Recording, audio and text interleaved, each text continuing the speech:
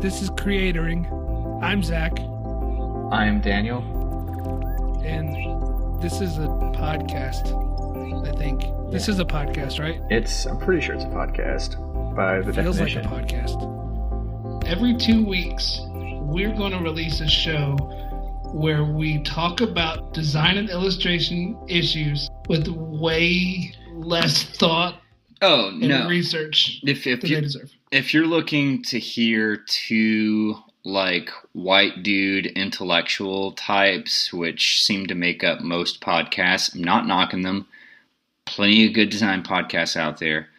But we're gonna be a little rough around the edges. There's gonna be some tomfoolery, if you will.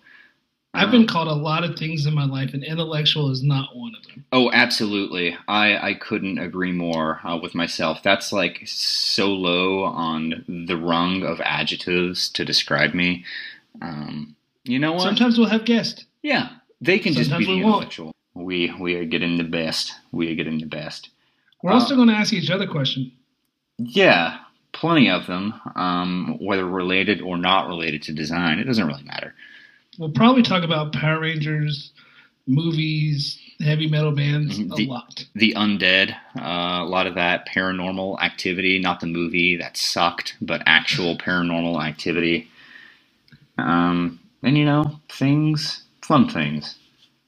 Fun things, weird things, sad things? No, not sad things. Well, probably depressing things. Sure, for some people. Right. Our very fire intro track is by the multi-talented virtuoso Vincent Parham. Really, really good stuff. Yeah, it's awesome. I don't know if you can find it anywhere, but yeah, he's got a SoundCloud. So just Vincent Parham, Parham. That'll get you where you need to be. Hey, Daniel. Hey, Zach. What's your creative process like? Well, I usually bang my head against the monitor several hundred times until beads of blood start to form on my scalp and drip down, and then I look up and design is made. So that's pretty much the gist of it. That's my secret sauce. The secret sauce is forehead blood. What's the hex code for that? Was it FF0000? FF0666. That's it. It's the only... Yeah, that's exactly it. It's the devil's color. That one's pretty tight. What inspires your current style? The devil? The devil and lack thereof. So you can interpret that however you please. And I don't even know. I'm going through this funk right now where it's trying to figure out a new style, and everything I do just feels wrong and weird and clumsy, but maybe it should, Art's not supposed to be easy. Not supposed to be easy at all.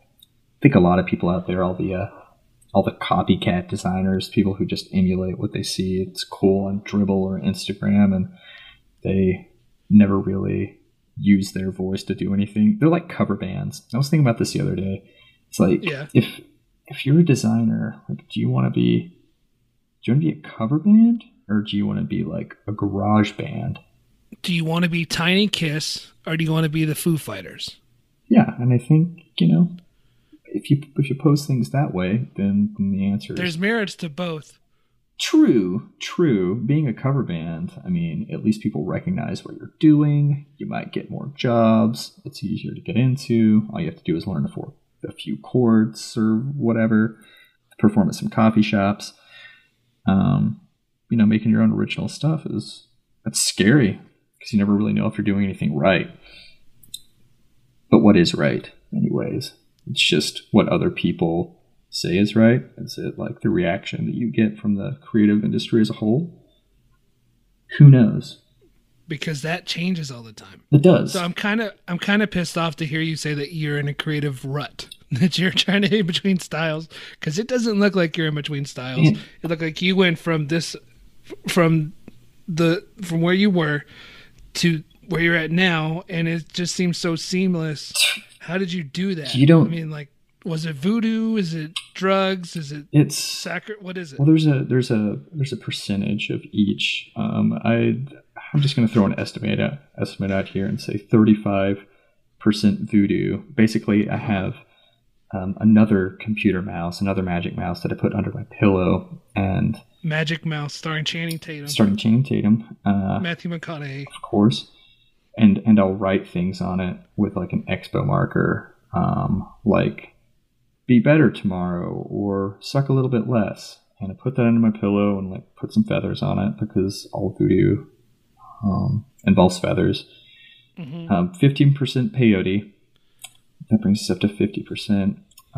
There's also the candlelight ceremony that has to happen the day before every full moon.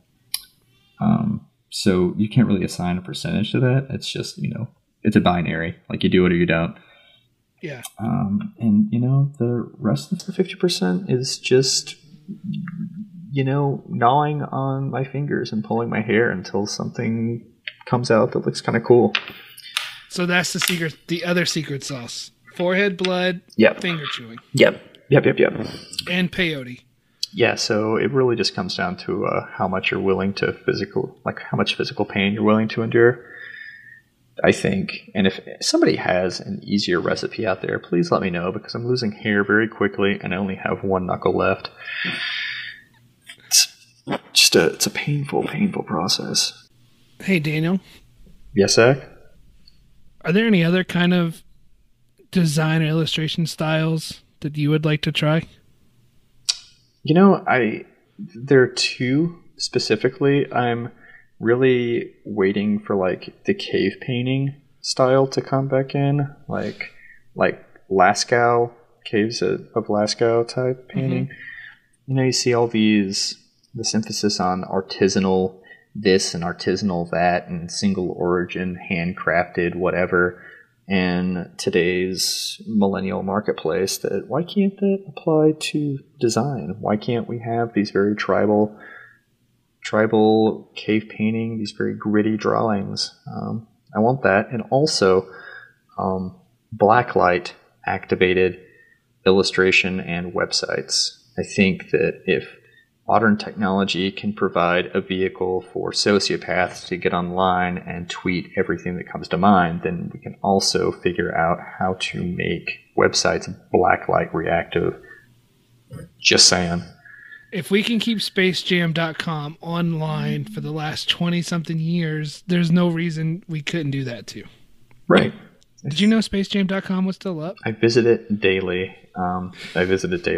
It's going to be like walking outside one day and the sun's gone, if that ever goes away. And, we like the sun, just like we like our OG Space Jam website. So, how are you, Daniel? Generally good. I think no complaints. How are you is the more important question. How was that? I'm doing better. Yeah? I'm doing better since we got back from New Orleans. Baton Rouge. Right. Oh, so tired.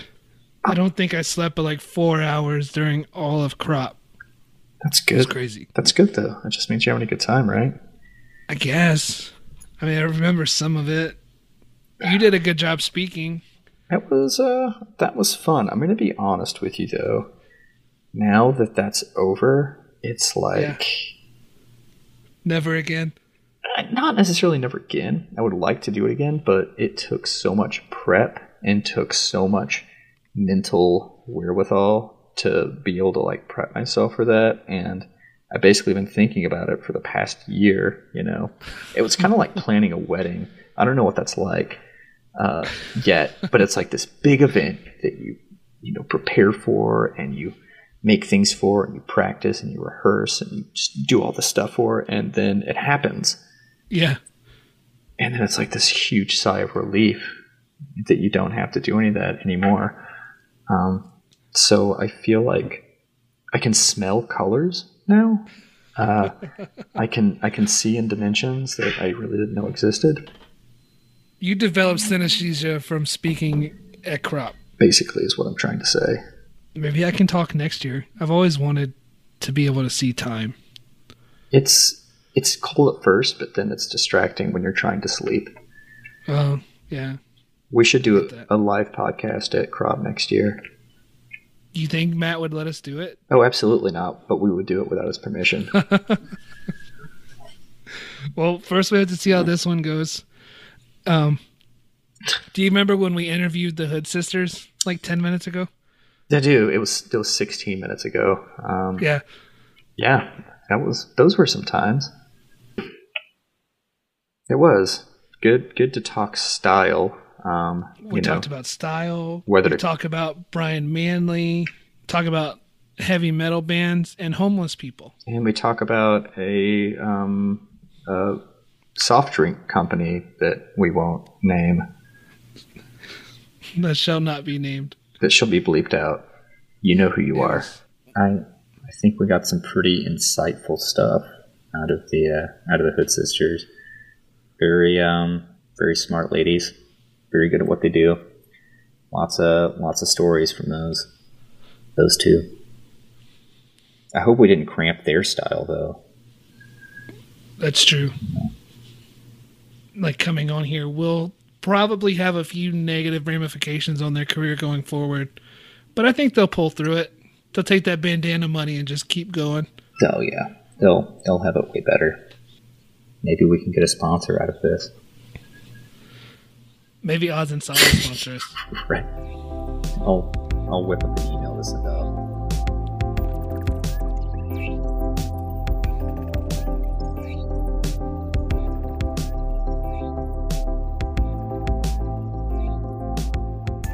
Is that really the name of the podcast? Yeah. Yeah. I love it. Welcome to Creatoring, Jen and Amy Hood. Thanks for having us. Hi.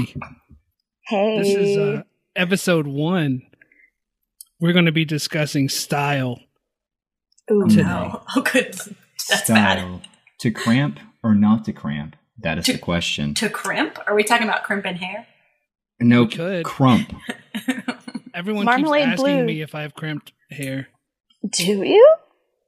I could. That's all That'd be natural, really- baby. That curl you got going, that's all natural, huh? I was born with a Jerry curl. Not even fair.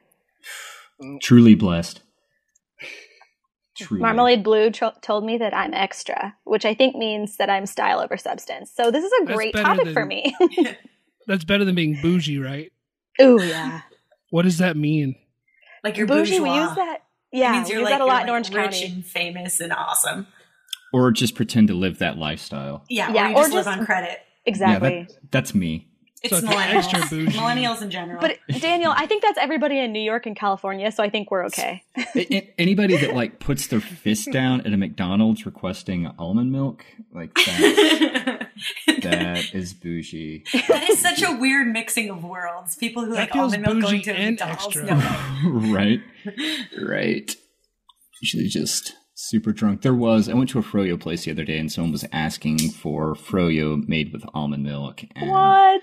I felt for I don't know what you call like the person who works at the froyo place. An artist. Like a yogarista? Yogurt artist. Like a Yogurt Subway artist. sandwich artist. Right. She was very confused. I felt bad for her. I was not going to swoop in to save. Gosh, that's so Brooklyn. God, this place is so Ugh. eye rolly. It's so So, like, why did you move to Brooklyn? When did that happen? December. So we did the super sane move of moving to New York in winter. Oof. It wasn't originally supposed to be that way, but I moved up here to take a job at a company called Nooklin, which is Oh, cool. it's like an apartment finding, roommate finding, neighborhood discovery app in New York and San Francisco. Tinder for architectural spaces. Pretty Ooh, much, I like yeah. that That's, tagline. I'm writing that down. I'm scribbling furiously now. We've been looking for a tagline. This is how you start the partner track, Daniel. You just need one good idea. That's all we need. We've got a shortage right now. Yeah, those taglines. Those taglines, stuff. So that's what he's doing in New yeah. York. What are you guys doing out in California? What are we not doing? It's like we have that problem of saying no. We're like, we could do that. And then we just get in way over our heads. But it's fun. It's fun doing what we do. But yeah, I feel like, I don't know, we're doing a lot of branding projects right now. And then just a ton of other things, just trying to figure out like some diversification of what we do, you know, so that it's just not us working for every hour and every dollar. That's the dream, right? Yeah, as long as you get sleep, okay? Oh, I know. You need to get that stuff. No, it sounds, I mean, at least you're doing branding projects. I feel like that's the most interesting type of work to do. You know? Oh, yeah. To me, 100%. Yeah, you're like setting the tone for a company. It's also like the hardest, I guess, in my opinion. It totally is. But it's also like, it's only for people who have really big egos who kind of have that, like, I will create something from nothing. So I feel like, I don't know, I feel like it's good for us. Yeah, no, you guys are killing it, as the kids are saying. Absolutely are. Like, I was looking at some of your recent stuff today, and it's just like, on the subject of style, like, you can tell everything comes from, you know, Chutzpah design, but everything's so varied. Like, you have like these Facebook stickers to those wine bottle things that you guys did that are very much like isometric, and I don't know, it's like the breadth of the style it's impressive. That's all I'm trying to say. Well, thank you. Impressive stuff. Yeah. I think a lot of times people will come to us and say, just do you, which is easy, and that feels good. The only thing we worry about is what happens if us ever goes out of style, you know? It's like, and we always feel like we're doing different things, but I think no matter what, at the end of the day, you are who you are, and you kind of end up putting your fingerprint, your unique, you know, imprint on things. And so where you're at right now with that specific fingerprint, that specific look, what or who kind of inspires them? And how many drugs kind of go into that? If is a drug, then I'd say 90% of it is. It is in Georgia. Oh, is man. it? What? According to what? Did they just do some health laws about that or something? Well, no, because you guys are right by the plant. Yeah. You don't want to breathe in those fumes. Yeah, you know how Atlanta has the biggest human trafficking problem in No, I don't know. Yeah, so there are actually signs all over the airport, the Atlanta airport. What is it? Hartsfield-Jackson, saying something about, like, you know, if you see human trafficking or see somebody that looks like they're guilty of it, say something. But that's all just. That sounds like a something that should have been alerted for the presidency recently. Like, you know, everybody was worried about Melania. Right. There are larger issues here. It's really just getting kids to work for their evil corporation and oh my basements gosh, into the that's city. Terrible. That's awful. But here's a question: does taste good? Oh my gosh, it's delicious. Then it's not a problem. You know? Oh my gosh, no, this is not good logic. I don't want to be attached to this because logic. I feel like someone's going to tweet at us after this goes live, and we're just going to be ruined. Yeah. I'll take the evil stick here. I'll be that guy. It's fine. Dang, that's crazy. Do you have proof, or are you just hurling these accusations? I don't have hard proof. You know, since I'm not in Atlanta anymore, I'm off the case. Which is good. I was like one of those conspiracy theorists that would just talk to anybody willing to listen about my theories. So that's the real reason I moved up to New York. Dude, there's more. You needed more things to complain about. It's true. But you know, since this is like the first episode of this podcast, and it's kind of like coming into its personality, you don't know what it's going to be like. We should also make this an investigative podcast. You know, try to solve something, or I don't know, different theory every week. I don't know. There could be something here. I kind of like that. We'll have like Theory Minute, where in 1 minute we try to, like solve this problem and put forth all of our evidence. We'll have, and if we could not get sued while we do that. No, you know what you should do is debunk conference slides. So like, you know how conference slides are like, just work hard and hustle and you'll be a millionaire. Let's debunk those. That would be amazing. If we can just figure out what hustle means, I think we'll be pretty good. I feel like Oh, you should end every podcast asking what hustle means. What does hustle mean to you guys? What does hustle mean to you guys?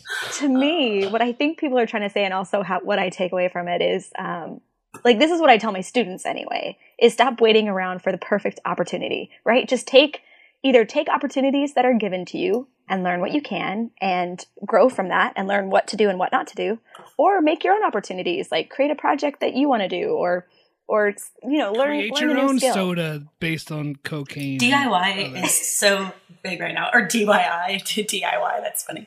DIY your own life. Like freaking make it happen. I much prefer that definition. I like that.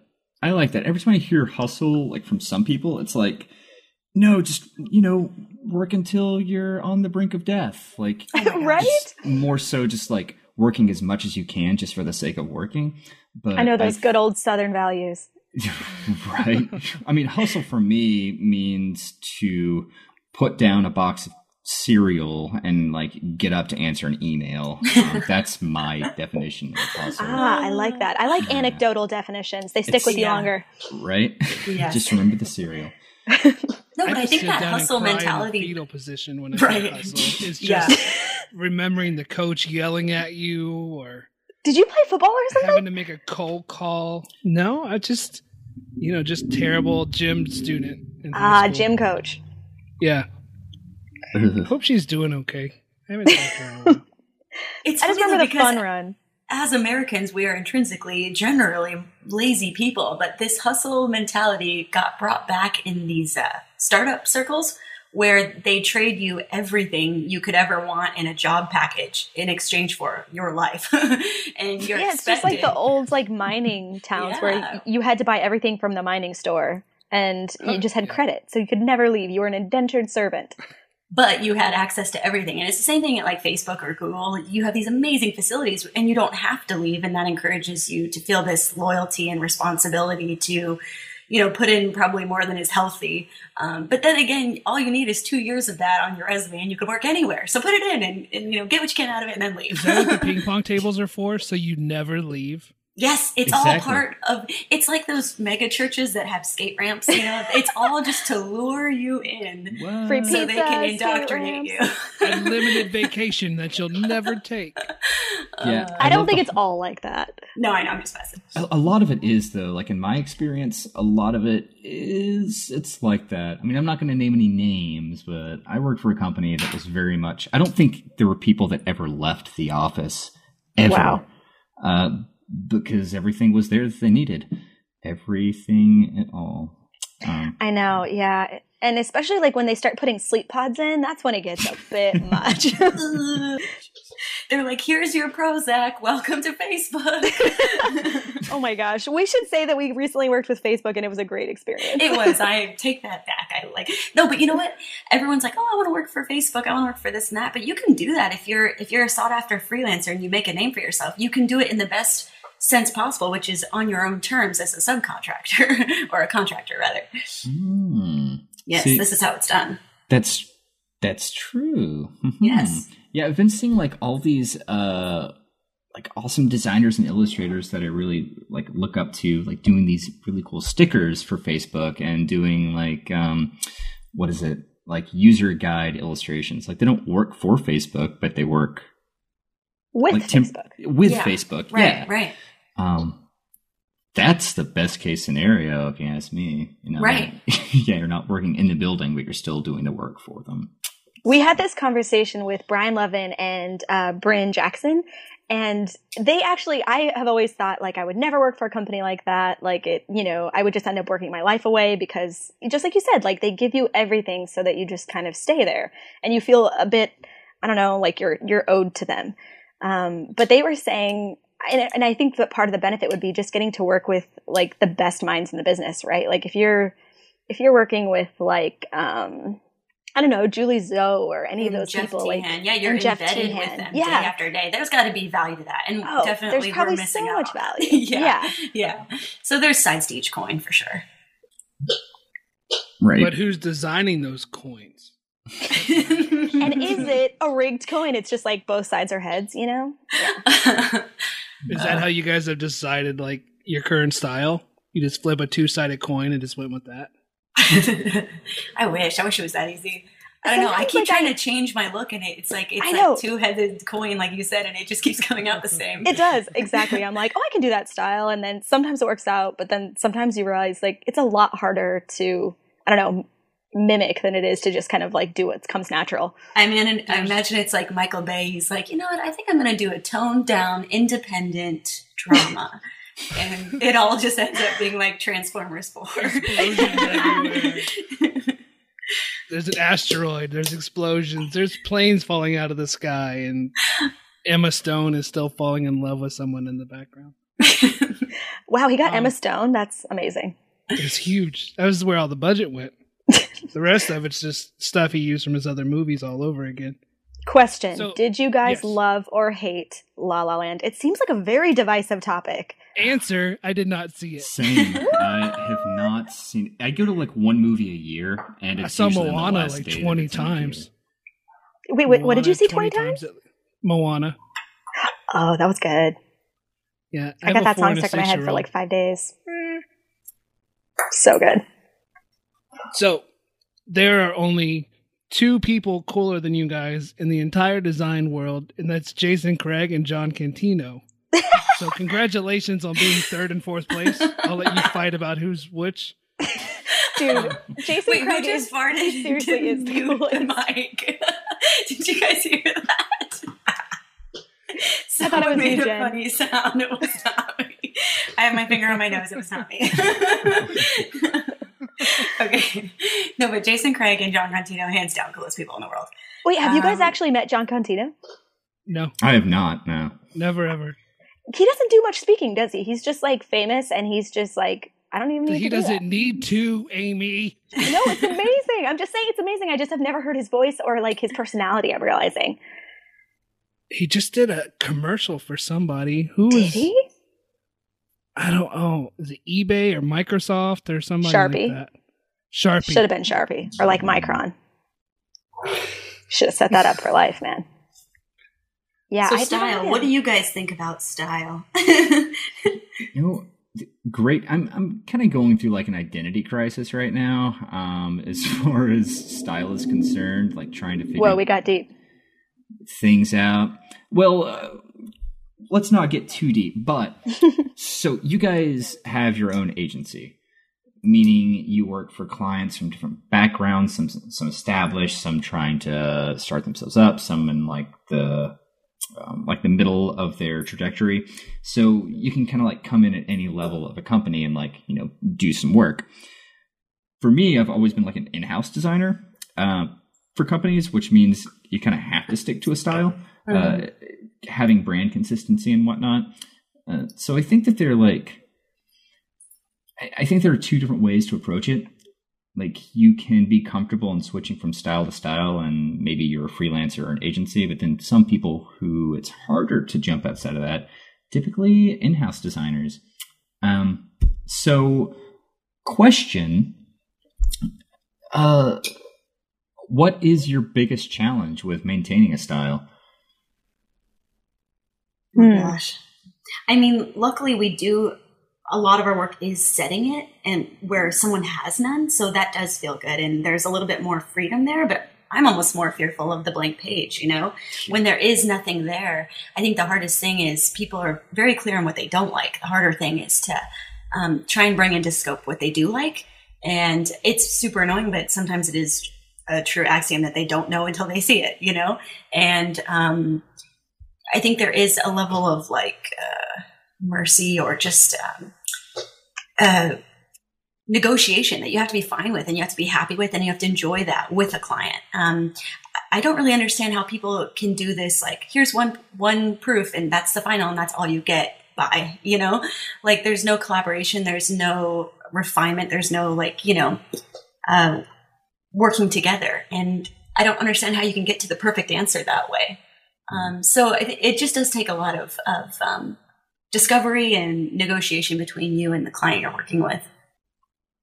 Yeah, I want to like ask Weir Stewart because I think they do the one and done thing. I think they just give the client the logo, which means they probably are doing so much legwork leading up internally. to that point. And really, like, to me, there's like a million right answers to any design problem. I don't think there's ever just one answer. Yeah. But that's why I think it's so important to include the client, because it might be the right answer for you, but without like them being involved a little bit more in the stages of the process, it might not be perceived by them to be the right answer for them unless you kind of help them get there. But with a lot of these agencies where they do present one option, I know that they do go through a huge presentation to prove through extensive case studies that it's like, it will apply well, it will appeal to their demographic. And they're probably making such a good case that the client really can't say you're wrong, because at that point emotion is taken out of it and it's pretty analytical. But at that point, it almost seems easier to get out of the rut when you have the whole cabinet console, the client to talk to. What do you guys do when you get in that creative rut with your custom stuff, with odds and sods or the hip hop portraits? What do you do when you get stuck in that rut? You don't have anybody to go talk to except each other. The Jack Daniels bottle. I don't know. The bottom of a bottle. Coors Banquet beer. Yeah, that's my best friend. No, it is. It's tough, especially like you said. I think it's hardest when you're working on your own projects. Because, like you said, there's really no one to talk to. And sure, Jen and I can bounce ideas off each other, but we're both super maxed out right now. As much as we keep trying to take on less work and, raise our prices so we're finally making as much as we should, we're still just maxed out. So we don't have time to not be productive or to, get in a design rut. But you do. I think we normally, we like to try and take breaks. Palm Springs is 2 hours from us. So even just doing things like that, getting a new perspective and just being surrounded by different, I don't know, sensory, inspirations, yeah, that seems to help. Yeah. And then if you're really trying to take on less work, you're doing a lot of short films. That was for fun. That was my friend. He was like, "Let's make something," and I'm like, "Yeah, if you want to do it, cool." And I just wrote a script in an hour, and luckily there's no dialogue. And then we filmed it in a day, and our friend edited it. It was just kind of a day of doing something fun. And actually, I would say that that's a way that I often get out of a rut is, stepping away from the computer, doing something else creative that you feel like you can get a win in, and just reminding yourself that you know what you're doing. And sometimes doing it in a new medium is just kind of gets your syntaxes firing in a different way. Right. Yeah, I could not agree more. Yeah. Yeah. Just even if it's cooking, even if it's sculpting, just something that you have no familiarity with, if you can get outside of an artboard and actually apply design skills or design fundamentals to something else that's not, a 2D design, it's very refreshing. It is, and you're just thinking about the main principles, right? The things that have been true forever, which is storytelling and composition and, just trying to connect with your audience, whoever that is. And yeah, exactly. If you're doing that in a different way, even if it's just cooking, right? You're cooking for yourself. You're the audience. What do you like? How do you compose that to meet an end result? Hamburger helper. Right. Yeah. Besides that, I think your best asset if you have creative block is time. And that's the thing that we have so little of. But if you can plan your projects out and not wait till the last minute, and you have that extra buffer to just step away from it and give it a day and then look at it again, it's amazing how much you see, between the lines that you didn't see when you were just, with your head buried in it. And Daniel, you and your wife, girlfriend, fiance? Wife-elect. Wife-elect, yes. Yeah. You guys are making that awesome podcast vlog thing. So that's got to be a really nice creative outlet, right? It's not really only yours. She's helping. It's kind of on her at the end of the day. It's true. So she and I and two of her friends who they're a married couple, they're very big into film and producing film and working on, whatever kind of video projects they can. And Morgan is an actor as well. So they got together and basically created this idea of sort of a demented kid show. It's a mix between Bill Nye and Tim and Eric, which not for kids at all, but it's presented that way. Anyways, my kids love it. Yeah, I can't believe you let your kids watch that. That's a lot of conversation in my house. You let them watch that? There's blood magic in that show. That's not what my wife sounds like, by the way. I'm sorry, Beth. So it's one of those things, like, I had no experience with it at all, so I just kind of came on as building props and doing set that kind of stuff, but I found so much satisfaction in doing That kind it. of stuff is so fun. Yeah, and like you were saying earlier, you can apply those design principles and like think about storytelling and think about like, how do I create rhythm and, focus in this shot? Like, what do I do with color repetition? And, it's kind of a nice way to sort of test out your design abilities when you get outside of that medium that you're usually in. Right. Well, and it's like every actor that we laud as like the great actors of our time or actress has a really embarrassing side project that we're all like, ha ha, you're a terrible singer. But it's like, it obviously adds something to their other art form that we don't understand, but we're reaping the benefits from. I'd like to know one legit actor that's also singing. All I can think of is Kevin Costner, Hilary Duff, Kevin Bacon, Haley Kevin Steinfeld. Oh Okay, my gosh. Kevin Bacon. I think he's an Academy Award nominee. Evan Rachel Wood, has her own band and she's amazing in does Westworld. she? Yeah. Oh, and Julianne and the Licks, or wait, what's her name? Anyway, love her. Jared Leto. Can we call that singing? I don't know. Yeah. You guys, I have a confession.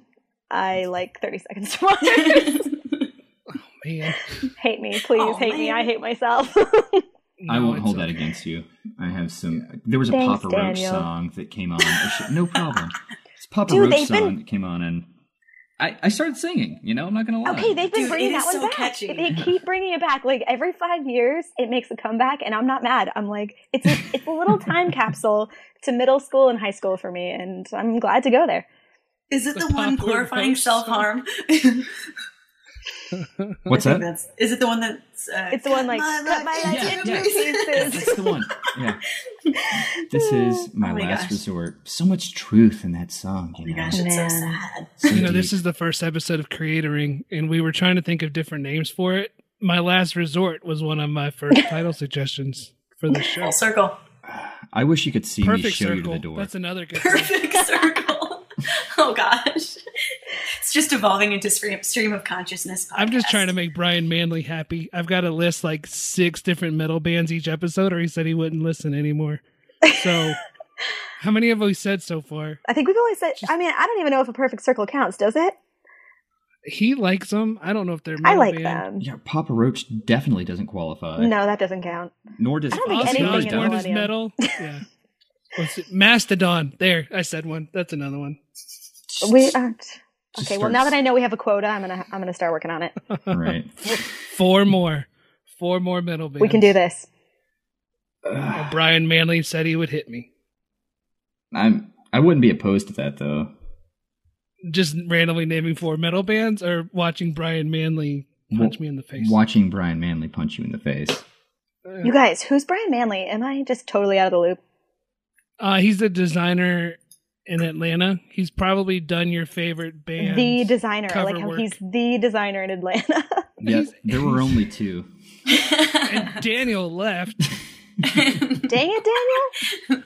Well, I gotta look up Brian. I just missed a Yeah. damn Daniel opportunity. man, Ah. I go like each week that I can go without a damn Daniel reference. I'm like, I yes! figured. That's It's- why I held back. Just keep them coming. I've gone. No, actually, there was one last week, so I've been 0 weeks clean. It's like that Simpsons clock. It's like 3 days since an incident. Yeah, exactly. Yeah. Yeah, So Brian- style. Style. So style. So back to what we're supposed to be talking about. Right. Style. So, okay.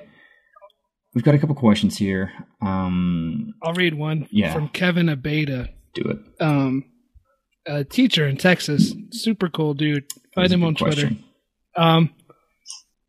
How do creatives today mine the past, retro design kind of stuff, for inspiration without becoming redundant, and yet create something new in the process? I think you guys are pretty good at that. How do you do that? Oh man, that's a really good question. Also, I love that you guys are getting audience questions. Very cool.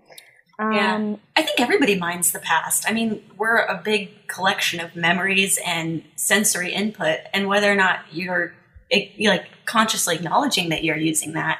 Everyone does. That's just how we create is through influence, I think.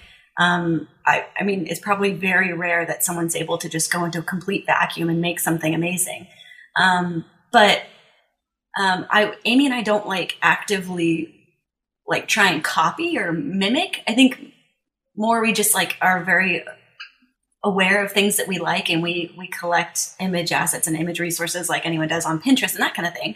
And we create mood boards with the client and figure out what they like. But then we don't look at it again. Once we kind of have a general idea in our head of what everybody wants and likes, then it's up to us to go to pen and paper and create something new, and with that, and keeping those references away from direct image sight, when you are working on things, I think is important so that you do get something that's completely new. And it's only just kind of like a faint melody of a memory that you're remembering instead of something that you're mimicking directly.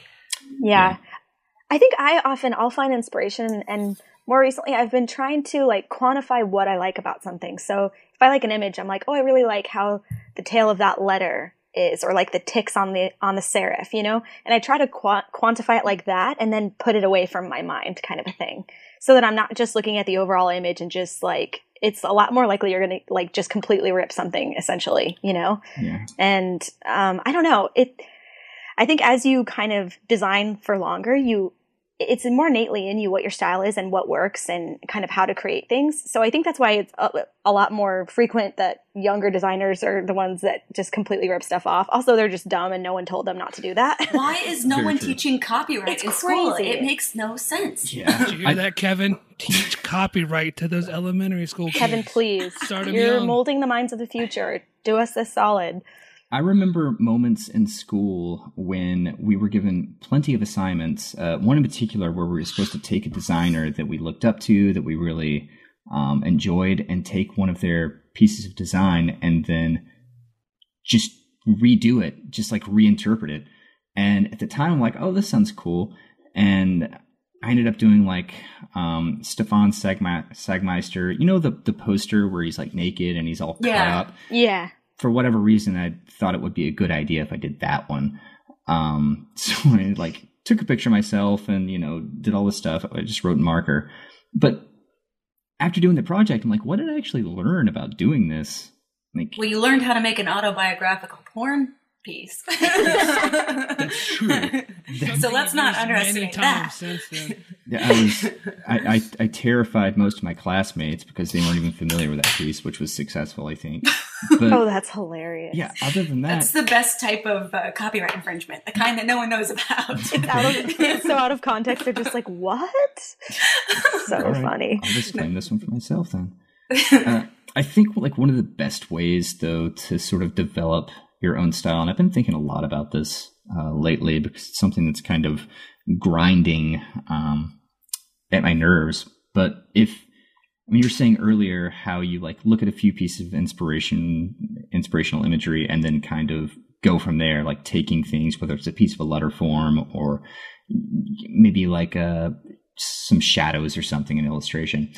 But if you start something and finish it without looking, Instagram or Pinterest or Dribbble, as hard as that is, and it's damn near impossible nowadays, but if you can like do something just from your mind, just from your hands, I think that's where real magic comes from. But it's having the discipline of being able to do that, which I think most people lack.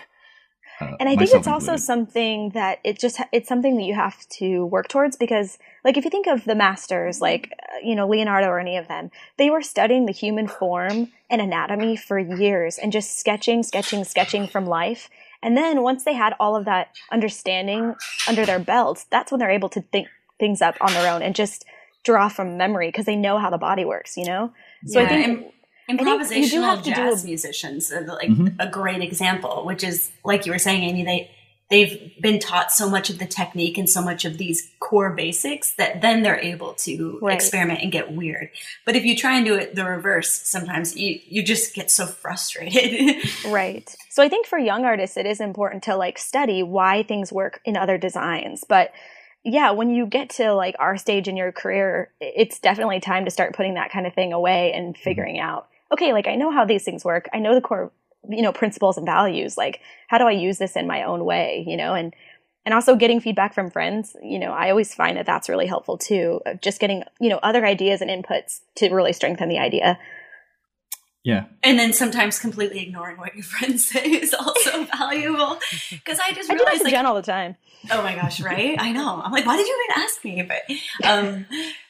But sometimes you see people post things on Dribbble that are so amazing and unique and out of the box, and they have like not nearly as many likes as their other more popular familiar work. And yet they continue to do it, and thank God they do, because they're working towards something that's truly original. Yeah, the people that I admire the most, the illustrators and designers that just continually drop my jaw are people they don't have a gargantuan following, and they don't have like rack up likes like it's some kind of fucking video game, you know? It's nothing like that. And those people are so humble too. And I'm continually messaging people on Instagram, just like, you know, just want you to know that like you're doing something different, and there's not a lot out there like you. And I freak them out, I think. But I think it's important for those people to know. And I almost wonder, like, do they even know things like Dribbble and Pinterest exist? Like, are they just creating artwork from a cabin in the middle of nowhere and they're, you know, just in a vacuum? I don't know. I think they do, but I think they're like ahead of their time. I think they're underappreciated because they're just, I don't know, they're more intuitive on like what's going to be next. They're like planting the seed that we'll all be chasing, you know, years from now. Right. Many times it takes almost a moment of like this jaded rebellion to get you to be able to go there. Because when you're in an industry like ours, where you do have so much relies on client approval or boss approval, you learn to like feed on that. And at some point you kind of just have to be like, gosh, you know, fuck it. Like, I just am going to do this because I want to do it. And it's like I was watching 8 Days a Week, Ron Howard documentary about the Beatles the other day. And, you know, the first leg of their career, it's just these kind of syrupy, expected hits, you know, which were still amazing. They were great. But really, it wasn't until after they had that whole fiasco, because John Lennon said, we're more popular than Jesus is, you know, when they started getting this huge backlash from all these American cities who were banning their albums and stuff. That's when they were like, they didn't understand. They couldn't see why there was this emotional reaction. They kind of realized, like, maybe it's not so much about pleasing people as we thought, because this isn't working. Like, we didn't mean to hurt anyone's feelings, but we can't make this right. We just have to stop caring. And so they all kind of took this break, took this relax, and then they came back and made some of the most, you know, experimental and interesting music they had made up to that point, which is like Sgt. Pepper's Lonely Hearts Club Band and all that. So sometimes you do have to get to the point where you're like, you know what, I don't really care. I mean, I care enough to make something good, but I don't care that much to please everybody. Yeah, beautifully said. I think if we can all just use the Beatles as an example to create every day, we're all if we could just be like the Beatles, fine. It would be fine. Yeah, you know, just like be Paul McCartney. It's oh easy. My gosh. Just stay alive. Easy life advice from Jen. His droopy, amazing eyes. Ugh, I love them. Don't be Ringo. No one be Ringo. It's crazy. When I was younger, Ringo was my favorite, and I think back and I just think how dumb I was. But no, you can be Ringo. That's fine. Oh, thank you. So, all right, question, and Jen, I think you kind of like tapped on this a second ago, but say a client comes to you and they either already have an established brand or they have a style that they really want you guys to do, and they send you reference imagery, or they send you somebody else's work and they're like, do like this, make something appear kind of like that. Now, you know, it is, you know, you want to keep like a healthy client designer relationship. So typically you do those types of things, but what is your approach to it? Do you, you know, supply an option B if you think that maybe another style would be better for them? Or do you usually do what they request? Yeah, I actually like when people bring us inspiration. It gives me a really clear idea of what they do like. And then it's easier for me to tie my design decisions to something that was their idea, which it sounds crazy, but like I recently did all this branding for a brewery, and they were just very worried about the whole process. This was kind of like their baby project, their passion project, and they were funneling a lot of their own money into it. And so every decision was just very, very drawn out, and it took forever. And so I realized that if I started referencing these images that they already knew that they loved and saying like, the reason that we made these design decisions is because you like the 50s era style of design. And if you reference your inspiration photos, you'll see that, you know, fonts back then were very much like ABC. And then, you know, they kind of feel like they made the decision and it's easier for them to trust what I'm trying to steer them towards. But it's still, you know, something that's totally unique and just kind of, I don't know, like a new interpretation of that style, you know? So I really like having that to draw on. Otherwise, it's really hard for me sometimes to understand what they mean, you know? Like they use words that they think means one thing and I think means another. And I don't know, I find visuals to be really helpful, even if it's just like photos or something that doesn't have anything to do with, you know, an actual logo. At least I can get an idea of what their style and aesthetic is. Yeah, the only thing that you then have to check that against is who's their target demographic and are they actually personally in line with what their target demographic should be in line with. And so that's when you kind of, at the beginning in the discovery phase, you're asking them, who's your ideal client? Who's your underrepresented client? Who's a new client you're trying to go after with these designs? Okay, let's learn about them. Oh, actually, did you know they actually don't like these colors that you like and they generally like these types of, you know, people of this age group are drawn more of this style. So that's when you kind of stress test what they want. And at that point, you learn if they are a business-minded person or if they're more just emotional, sensitively oriented. Yeah. And those are good red flags to judge, gosh, should we just stop this here? Are they not going to make smart decisions that are based on actual data? Or are they just going to make emotionally based decisions that have no meaning behind them? In which case getting a final approval on anything will be a nightmare, you know? Yeah. Right. Yeah, I can definitely see like how they, you know, if they come to you, even with just a simple photograph, something that doesn't really encompass the style, but really like sets the tone, you know, that's something to go off of.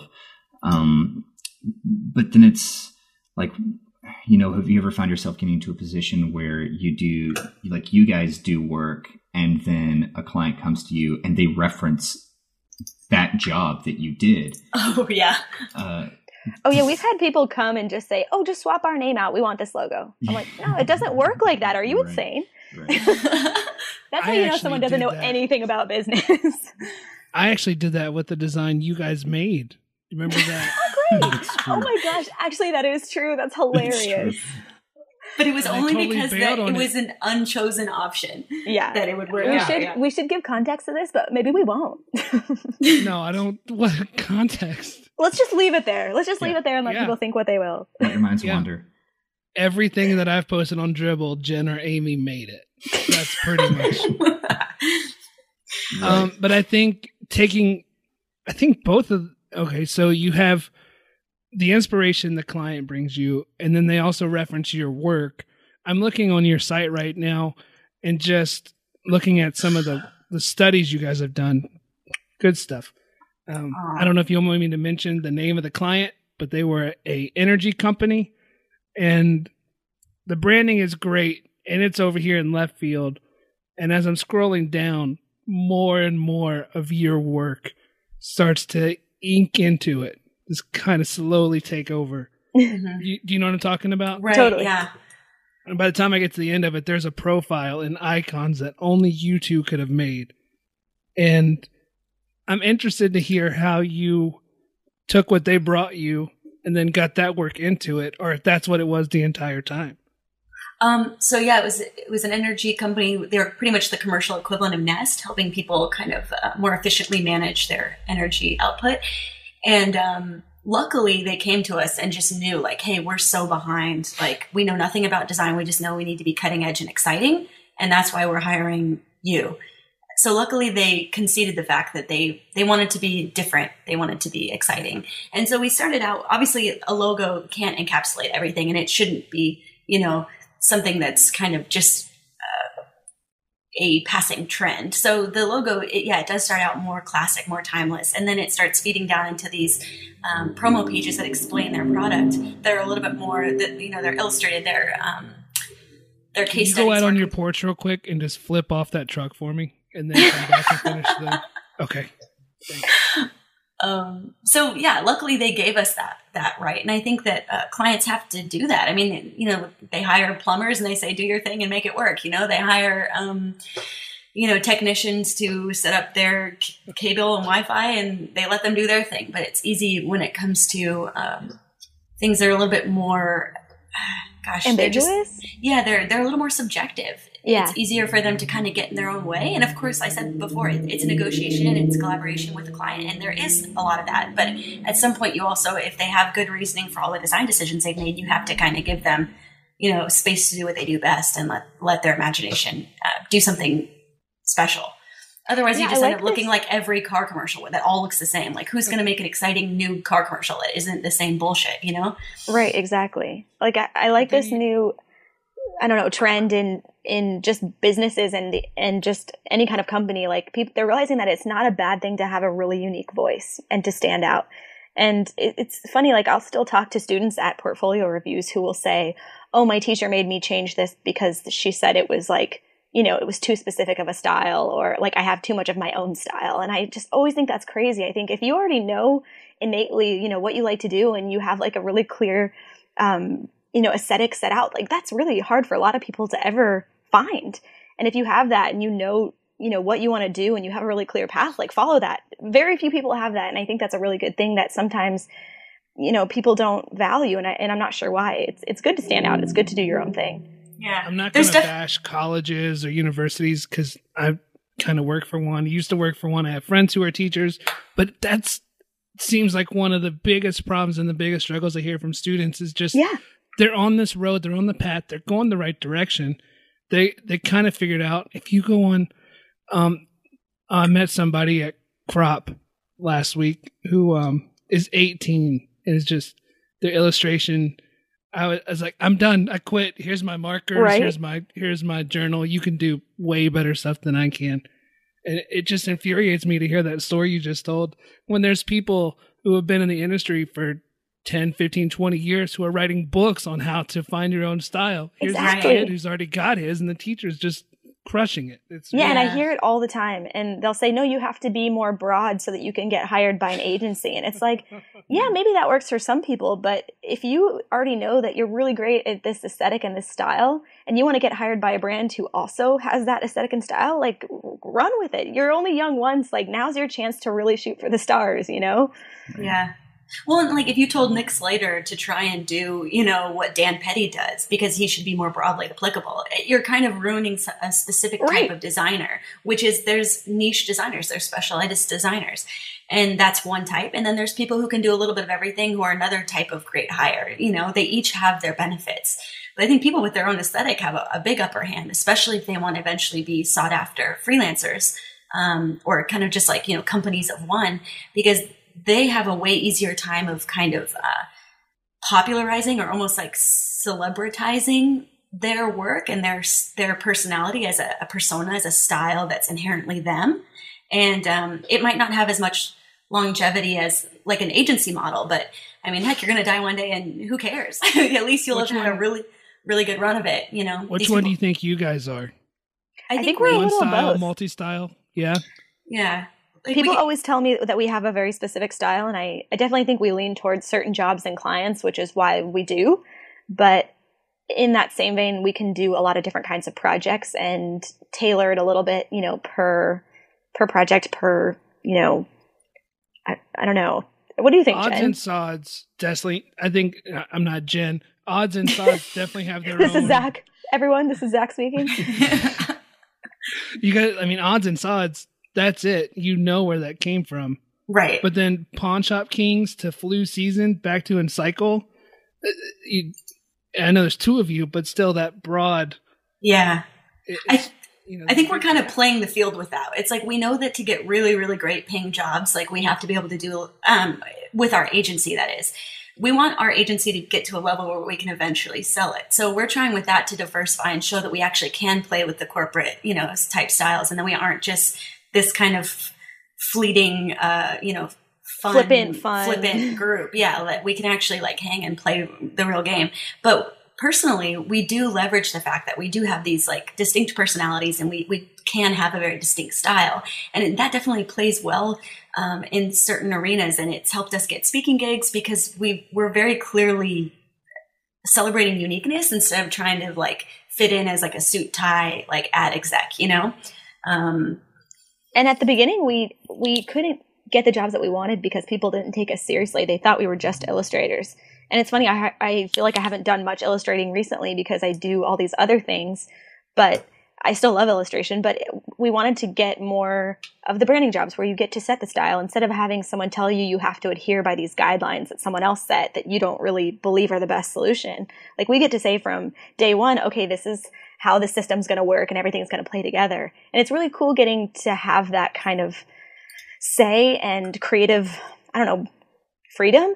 And we wouldn't have been able to do that if we hadn't tried everything and known how to hire for those positions, even if we don't do them ourselves, Yeah. And there's like two ways to go about getting those big jobs. If someone says, oh, well, you're not experienced enough and we don't trust you because you seem flippant and young and like these silly illustrators. So we started making the work that proved that we could do those types of things. And then we started kind of trying to build our personal personas through, speaking engagements and writing a book and trying to just prove that we're expert on our own terms since other people wouldn't believe it on other people's terms. And so eventually we got enough notoriety. And I think this is where, followers and these numbers sometimes do help, even if it's just perceived notoriety. Even if it's just playing the game. Yeah, exactly. Like that doesn't, just because we have a certain amount of followers doesn't mean that we actually are talented, but it helps people who don't know us well and are kind of hesitant about us to believe that we actually do belong in the game. And so we kind of just played that up until we got to the point where people took us seriously. So you actually did fake it till you make it. Oh, hell yeah. For real. We tell people that all the time. Yeah, you kind of have to in this industry. You do. I'm absolutely guilty of that. When starting out, like I absolutely emulated things that I thought were really cool and got hired for those things and then felt guilty after emulating those things. And kind of feed it into my own style, which is, that can take a lifetime. It can take years. It can take a very long time to sort of have this particular thing that only you're known for. And I feel like that's a lot easier in illustration. Yeah. Because you're able to, it's standalone, whereas design is more of a system of things. It's kind of hard to, have a particular style in that regard. But when you're doing illustrations, it's like, okay, what you see is what you get. And those things can be applied to so many different environments, whether it be editorial or web, whatever. So in fact, there are few designers I can say that person has a definite style when it comes to, identity systems and brand design. Right. That's why I'm so impressed by Dan Casaro and Dan Christofferson, who are now going under Young Jerks. I know immediately when I see one of their logos, but they still manage to make it different every time, Mm-hmm.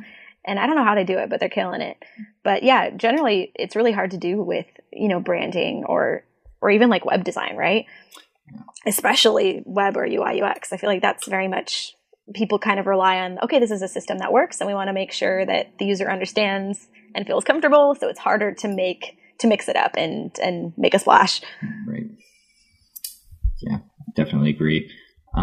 Who is it?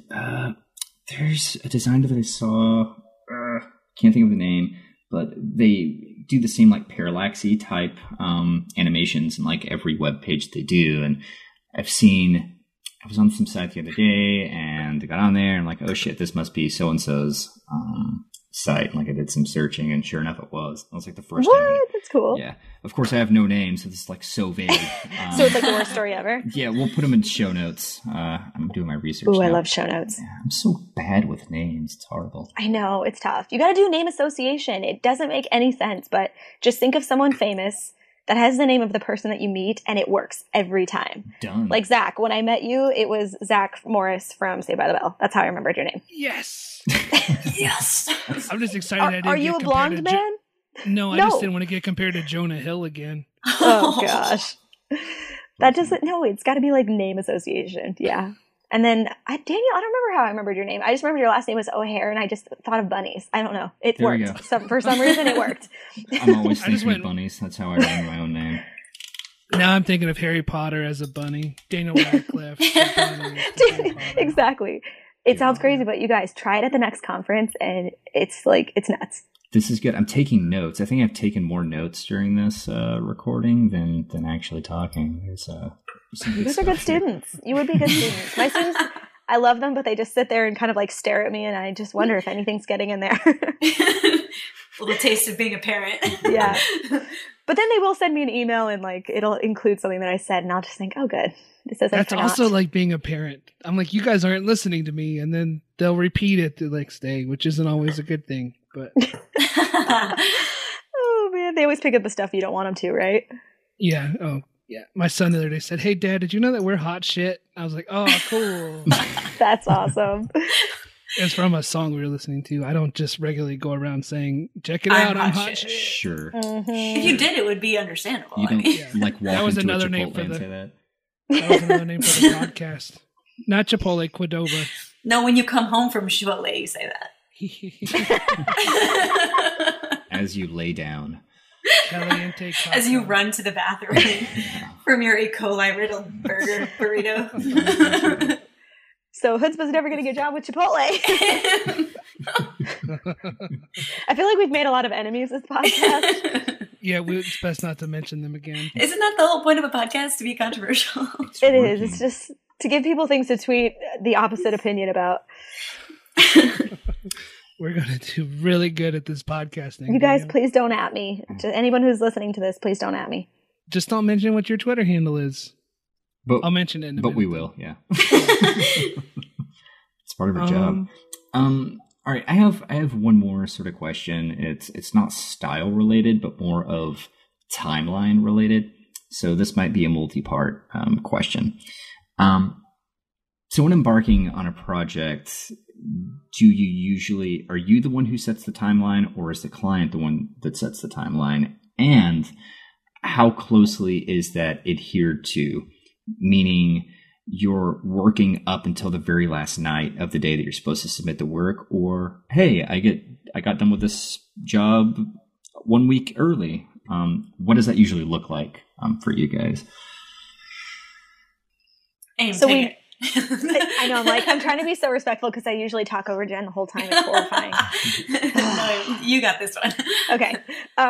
Yeah, normally we always try to set the schedule, and we try to book out jobs about 2 to 3 months in advance, so we make sure that everyone on the team has work, and we're on track to make our year-end budget and goals for profits and that kind of thing. So we have a pretty set schedule, and we try to keep everyone on track, but man, it never works. Like, never. I don't know about you guys, but I'll be like, oh, this job will take about a month and a half, and here's our schedule for everybody. And then it's like 5 months later, Yep. And that's just life, probably. It's just inevitable, yeah. Yeah, and we're all busy, and they're trying to run businesses while they're starting new businesses, and, it makes sense. But we try to start a schedule, so at least we're all trying to stick to something, and it gives you, a starting place.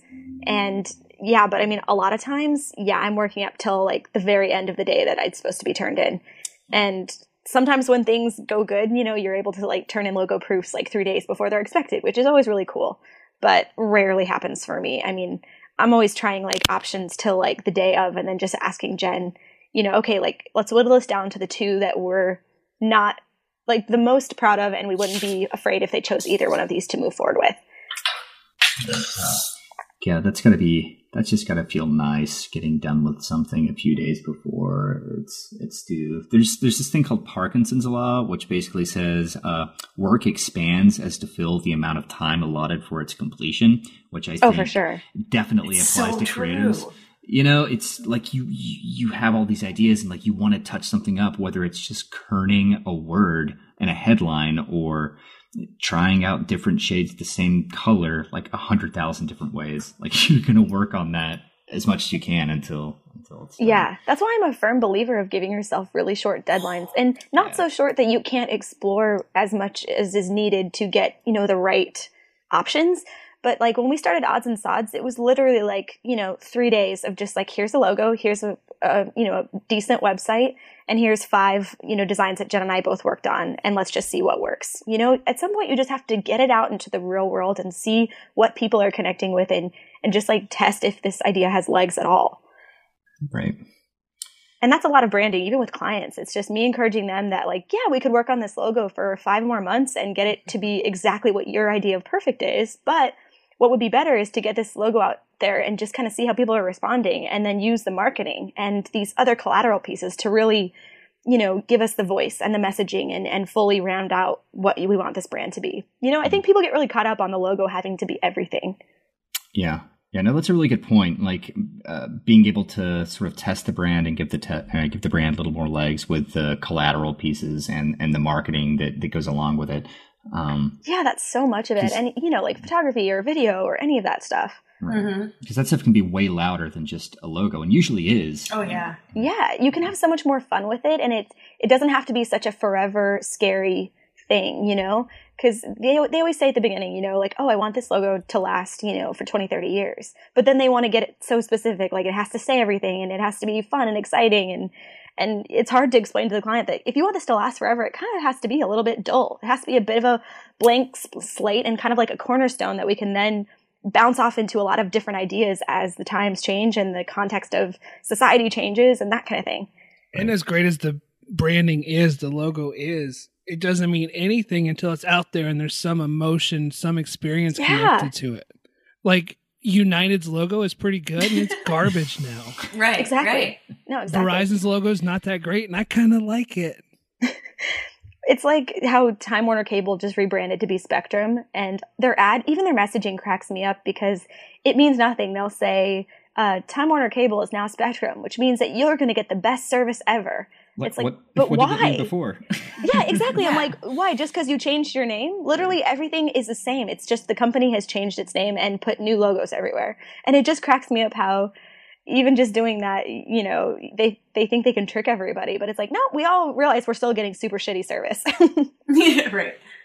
The biggest thing I think they're doing to kind of trick people and get it over on them is all the new voodoo practices. So it's going really good for Time Warner. Oh, man. But I mean, it is smart. Like, everyone hated them so much. I mean, maybe in a few years. That's really their only option. I'm surprised they even mentioned that it used to be Time Warner Cable. I guess they just have to do that for existing customers. But yeah, I don't know. Smokes.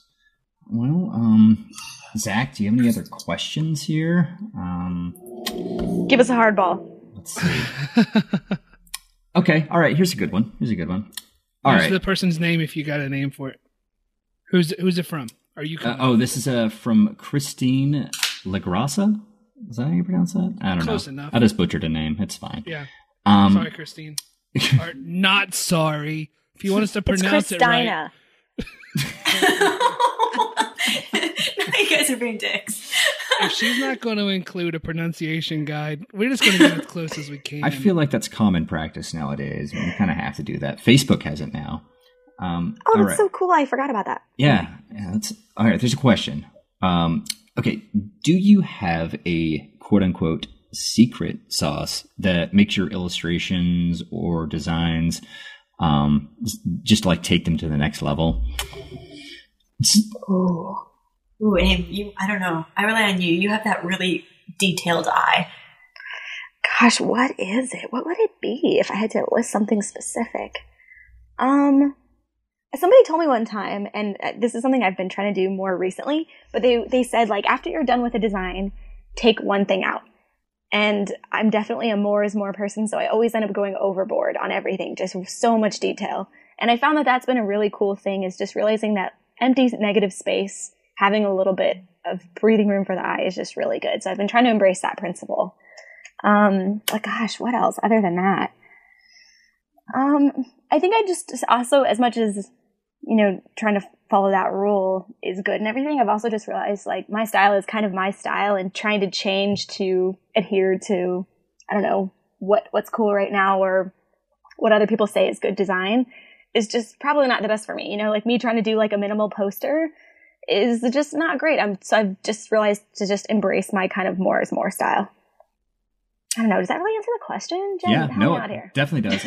I mean, the whole concept of like taking one thing away, I like that. I haven't really thought about that. Isn't that interesting? Yeah, I definitely relate to you as far as like the more is more. I kind of think I just oversaturate anything I do with as much detail and just fluff and shit because it's fun. Like I find the most fun in doing that. And I see those like very Swiss minimalist posters or logos that exactly. are just masterpieces from 3 line strokes. I'm like, how the fuck did they do that? Oh my gosh, right? So I have no hard. idea. Right. But that's a good one. Take one thing away. I like that. I think it's just you do you. Jen, do you have one? Lately I've been trying to think more about, in illustrations at least, lighting and shadows and like trying to get it right because it's so freaking hard. But sometimes adding the slightest lighting and shadows, even if it's not like really, really intense. Even on a logo, sometimes you see people will add like where lines overlap, like they'll add a little bit of that shadow technique where they like, cut out like a the little other cutaway. side of, a little cutaway. And those subtle things, even though the standard user won't really know why, but it just adds a little bit more of like depth and texture to something that still remains minimal and clean and easy to apply and scale, but it just adds a little bit of special to it. So it's not just, I don't know. So flat. Yeah, so flat. Yeah. I see that a lot in like scripty logos, or like words. I don't know. You see like those inspirational images on Instagram or whatever. Right. There's this clever name for them, and I can't remember what it was called. Someone was saying it on Twitter. It'll come. Ooh, show notes. We'll put it in the show notes. Yeah, but those are the things, like those little like tiny shadows. Like maybe it's just where a little serif crosses over into its neighbor letter, but those aren't things you really think about. You're just like, of course it's like that, but it adds so much dimension. It totally does. Yeah, I can't use a font anymore without having to change like one thing. Just showing that there was some sort of intention. Customization, and it wasn't just a robot. Yeah. Exactly. Like I not only did I kern it and space it and all of that, but I thought about how the letters played together, and it wasn't just like a, I don't know, one and done kind of thing. A lot of blood, sweat, and tears went into it. Actual blood, chicken's blood, right? Ooh, Goat's yeah, blood. I was doing. Goat's blood. I'm a bat's blood guy. I figured rats now that you're in New York. Oh, I've only seen one rat since being here, which is a little disappointing. And He was playing a guitar on the sidewalk. It was busking. You kind of have to here. You kind of have to. Yeah, what are you going to pick up as your second job to afford living in Brooklyn? I thought about delivering pizza, and then I remembered I don't like walking anywhere. People. Get a fixie, do you like everyone else. No, we have Morgan's car. I sold my car when I moved up here, which was a painful process that involves many man tears. But yeah, we've got one car that we use once a month. Yeah, exactly. Like you never use it, huh? Yeah, Trader Joe's trips only. And you weren't asking me, but I have a car because everything is 40 minutes away from me. Right? Everything. Oh, man. I remember the South, yeah. It's so funny now. I think I get so complaining. I'm like, oh, it's so far away. I have to drive 5 minutes. And it's like, man, when we lived in Kentucky, everything was at least an hour, it felt like. Even Atlanta's 40 minutes away from me. And you live in Atlanta? Yeah. Really? That makes Wow. sense. Oh man. Struggle is real. Really is. I just have to say, train system here, definitely the best part. The fact that I can go from like my little apartment in Bushwick to the middle of Central Park in like 30 minutes. And only get accosted twice. It's crazy. Yeah. You only had to see one guy jacking off. I mean, totally. Well, that's a conservative estimate. Oh my gosh. Usually 3, at least 3. Oh, no. LA, but every city has their Oh my thing. gosh, I mean, yeah. every time I go to LA, I see a homeless penis, and I did not ask to see them. And They just reveal they them just to whip you it for out and start free. peeing like right in front of me. I'm like, all right. And no one else sees it because they've lived there for so long that it's become naturalized to them. But every city has it. Like I heard in San Francisco, they have to clean those public escalators, once a week, or they'll stop running because there's so much fecal matter in the system. Oh my god. This is true. Somebody told me this. America, the land of dreams. This is the best podcast I've ever heard. And someone told me that, like, if you don't see one homeless person drop trowel in the middle of the street and just poop, like, you're not a true San Franciscoan. Oh, I thought you were going to say, like, if you don't see one homeless person, 3 of them are watching you. That's probably true. Oh, man. But I think it's more sad that there's that many homeless people. I don't know. I feel like it's a bigger, sadder issue than just fecal matter in the escalator. Yeah. Yeah, it's upsetting. On that serious note. Right. Yeah. I think that's a great way to look at life. Oh, you're sad you had to step in human feces? What was it Yeah, like like, to he go to doesn't your have a house and take a home. shower and put on your other Right. shoes? One time I worked at this coffee store in college, and one time we went out and we had a big homeless population because we were at the beach, and it's just like sunny in California, so everybody just sleeps on the beach, which is kind of like the best way to be homeless. But anyway, Yes. we went out to the dumpsters to take the trash out, and someone had used their sock as a toilet paper because they had to go number 2 behind our dumpster. And me and my coworker just felt so bad that he was out there with one sock, he or she, I should say. I mean, who hasn't done that, right? Right? You're not getting Silence. any support from me. I'm like very Howard Hughesian. I get like really freaked out about public restrooms and germs, and like I'll just hold it as long as I can until I can get home. Like, I like this goof we're doing and this thing we're going on, but I've become a germaphobe since I started having kids, and I'm No, starting seriously. to have a panic attack right now. So, Yeah. Oh yeah. I know. We should stop. I hate germs. I kind of want you to have a panic attack, Sarah. No, we were in New Orleans over the weekend after crop, which was awesome, by the way. It But not only as would've awesome been as when better. we were all in New Orleans. Exactly. It was, and I used one of their public trash cans. I don't know if you've seen these things. They're like solar powered and stuff.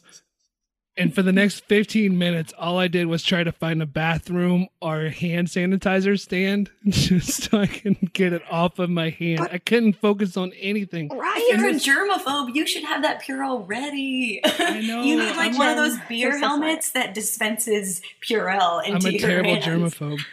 Ugh. Oh, that would be awesome. I know. Just- I hate the huge trash cans that gallon have the size. little flap that you have to push to get the trash in. Like, don't make why? me do that. Yeah, I just won't do it. I'll just leave it on top. You're the worst, Aim. Gosh, I feel like You're no the one's gonna problem. like The wind us picks after it up this and blows it away. podcast. All right. You know, What did you guys have fun? What'd you think? Oh, That it's was amazing. so fun. Oh, that was fun. Creatoring is my new favorite podcast. well, You can quote me. That should be your tagline. That'll be our only testimonial on our website right now. Under duress, Jen Hood admitted that it was her favorite podcast. It's going to be under the headline that says this website may be harmful to your computer. Proceed at your own risk, which is currently up there right now. Oh man, that's good. I gotta look this up. What do That's so we good. What do we want the sign off question to be, Daniel? I mean, like when we're getting ready, you know. I feel like this is something we should have already had, but No, this is how we're going to do every episode. okay. What's your favorite mythical creature? Oh. I'm so sorry. That was so weird. Oh. Jen, you have to go first. Just can't do better than that. Jeez. Okay, I know what mine is. Dave Chappelle is those little pixie shoulder pixies. That's a mythical creature, right? Yeah. The one's like an angel and the one's a demon, and they're so hilarious. All right. Okay, Does that count? Definitely. Yeah. I think That's that was one. like in Roman lore, actually. Yeah. mine are the basket heads. They're like Oh, the yeah. gods from Big Trouble in Little China that Oh, those kick basket ass. heads. Nice. Great one. Oh, Ugh, love them. Love them. Had crushes on them for years. wow. Okay, these are two totally unexpected mythical creatures. Chimera would have been fine, but Nicolas Cage would have also been an example. You also would have accepted that. Have you guys watched that SNL skit with Keenan from Keenan and Kel? I've Oh my seen gosh, it's many so of good. those. Which one are you talking about? He's like a game show host, and oh my gosh, it's just so funny, and I'm just gonna butcher it, so I'll just stop here. I think I think he counts as mythical creature. Also, that man doesn't age. He that is doesn't. true. What's Love the him. secret? What is his secret sauce? Is what I want to know. And don't say Good good marriage, burger I sauce. think. Oh. No, good marriage. Laughter. Yeah. Laughter. So, thank you guys for coming on Bye-bye. Creatoring. I appreciate it. Thanks a ton. Yeah, thanks for having us. That was awesome. Yeah, Where do you want people to find you on the internet? Just Google us. Okay. It's All like, right. Cool. do your own legwork. No, I'm kidding. Jen, Yeah, I'm not going to Worse. tell you. Yeah. No, I'm it's just kidding. we're Well, at, none of my handles are the same, so you just have to Google it and find it. We were young But and also dumb once. chutzpahdesign.com is the website. oddsandsods.co is our goods line. There you go. And from there you can find all the social medias. All right. Oh, Brian Manley, by the way, BT Dubs. Fun with Robots Design Co. Find that junk. That's not another and band. we have to. Okay, so Motorhead, Iron Maiden, Led Zeppelin, Cannibal Corpse. and okay, there we go. We made it. Yeah. Ultra Dog? Yeah. Cool. That's Cool. awesome. Thank you, guys. Yeah, thanks so Yeah, much. thanks for having us. Bye.